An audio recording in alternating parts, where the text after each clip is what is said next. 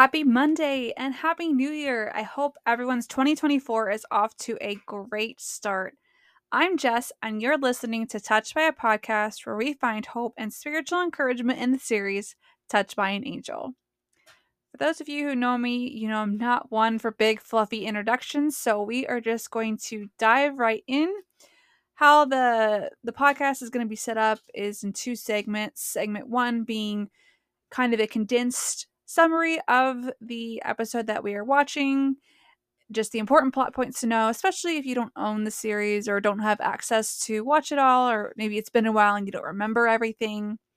But we'll have a condensed summary, and then the second part will be points of reflection and key takeaways that we can use to, reflect on our own lives and also help improve, our own walks with God. And that'll be the basic setup.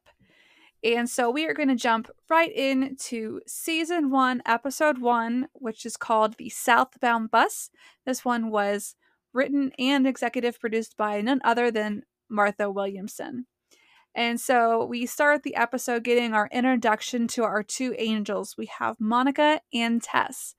Monica is played by Roma Downey, and she is the young, eager, bright-eyed, bushy-tailed angel. She was doing search and rescue, and now she is becoming a caseworker, and so it's a bit more of a hands-on, having particular assignments, working more closely with people, and so definitely a change from what she has been used to, but she is very eager to get started.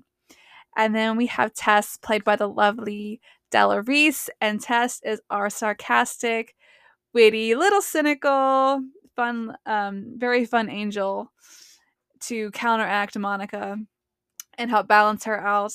And Tess is, as Monica calls her, the angel's angel. So she's there to help guide the angels in being caseworkers and just help them to be the best that they can be and delivering God's message to their assignments. And so Tess tells Monica that her assignment is going to be a boy named David. And I don't think she really gets any background on him really at all. Tess just tells her to stay close to him. That's the directive. And so Monica hops on the bus, and very quickly we meet David. And David is, just watching this, it's clear that we are in the 90s. This boy has a lot of leeway. He's kind of got the free run of the town. He's hopping on the bus by himself. He's going to diners and taking people's money. And although Monica does make him give it back. But yeah, he's pretty much on his own during the day. His dad is a detective of some sorts, and so he's not home during the day.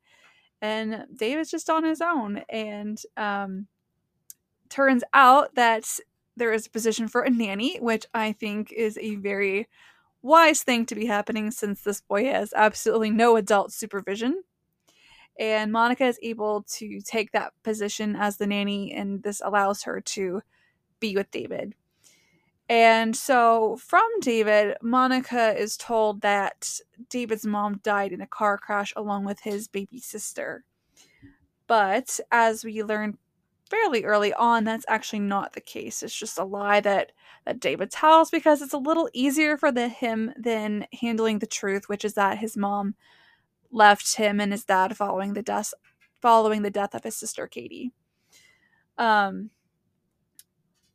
so he has been going out on the bus to try to find his mom. That is what he's been doing, why he's been traveling alone a lot. And so Monica is able to, just convince him to stay put, and she will find his mother. And Monica has very good intentions, and so this is what she thinks is the right thing to do at the time. And so she goes out to the place where his mother had been seen, and there she meets two women, Ruth Ann and Christine. And she identifies Ruth Ann as David's mother due to a star necklace that Ruth Ann is wearing. And so then she sort of concocts this plan to get Ruth Ann and David's dad, Nick, to see each other by inviting Ruth Ann to go out dancing because she knows the dad is going to be at this saloon or whatever it happened to be. And so she is able to arrange it. They do see each other. And that is where Monica quickly realizes that things are not quite what she thought.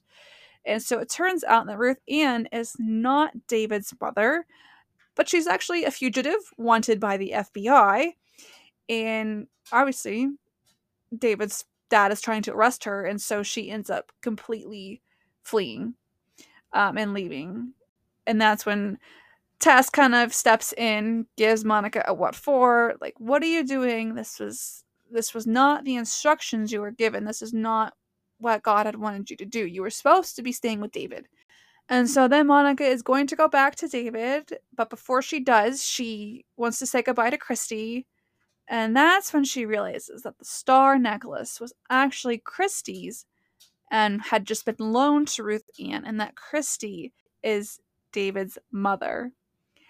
And then she reveals herself to Christy as an angel.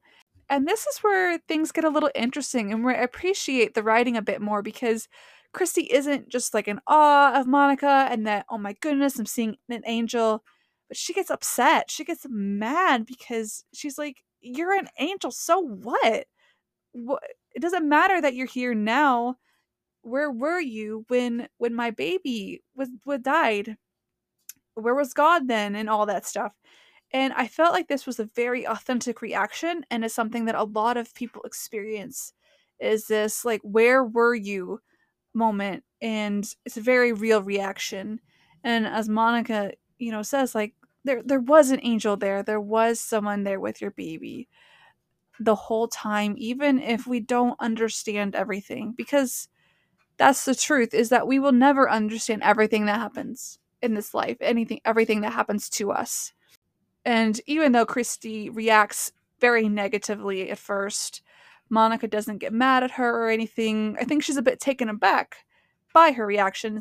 She wasn't quite expecting it. But she doesn't get upset with her, but she just showers her with her love and with God's love. But it doesn't really seem to make a difference. Doesn't seem like Christy is going to be coming back. And so that is when Monica turns to God and she starts praying, a bit confused herself. She had thought that she was doing the right thing and following her heart.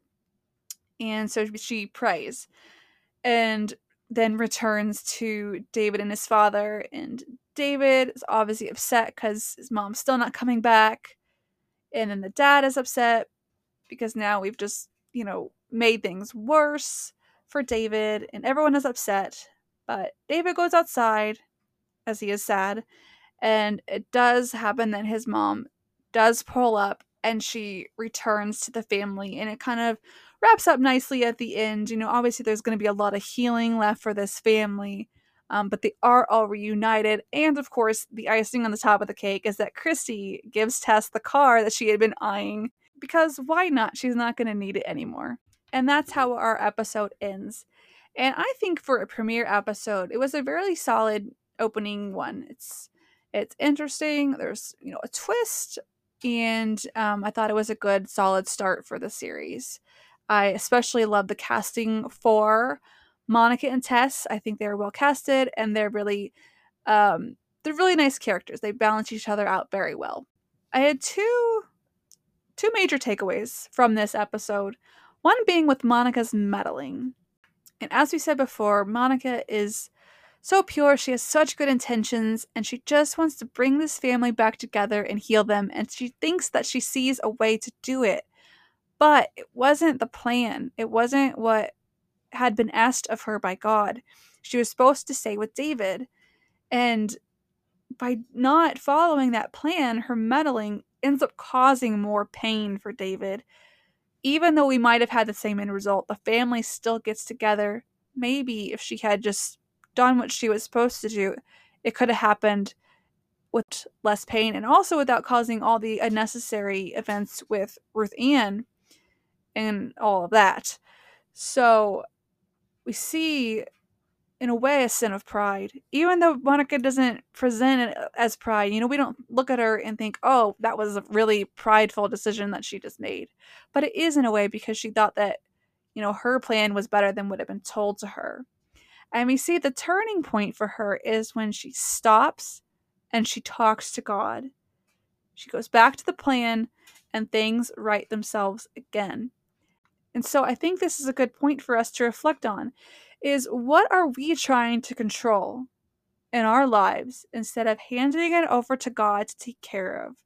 What are we trying to meddle with, like Monica? Maybe we have good intentions. Maybe we think we're doing the right thing, but have we talked to God? Have we checked in with Him and made sure that we're in alignment? And so that was my first takeaway. My second one is in the reveal scene when she is talking to Christy. And she makes the point that love doesn't hide, it stays and fights. And it's such a simple line, but it really made me think, because everyone has a fight or flight instinct. And for me, I'm 1,000% flight.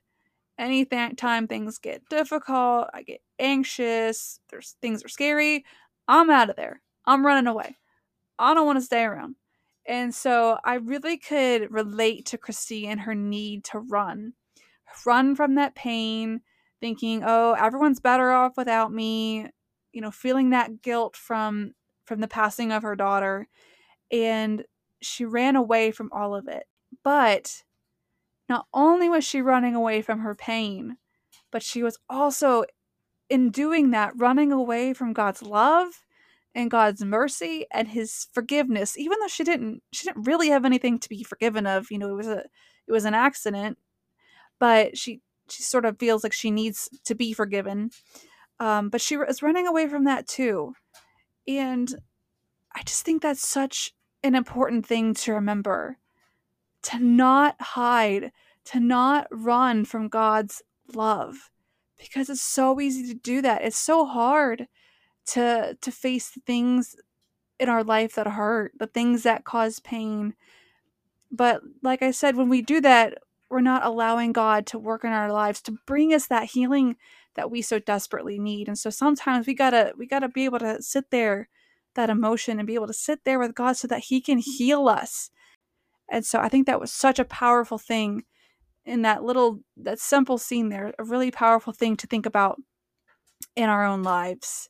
So instead of running away from all those things, we need to make sure that we are running towards God. Run towards Him and communicate with Him through prayer.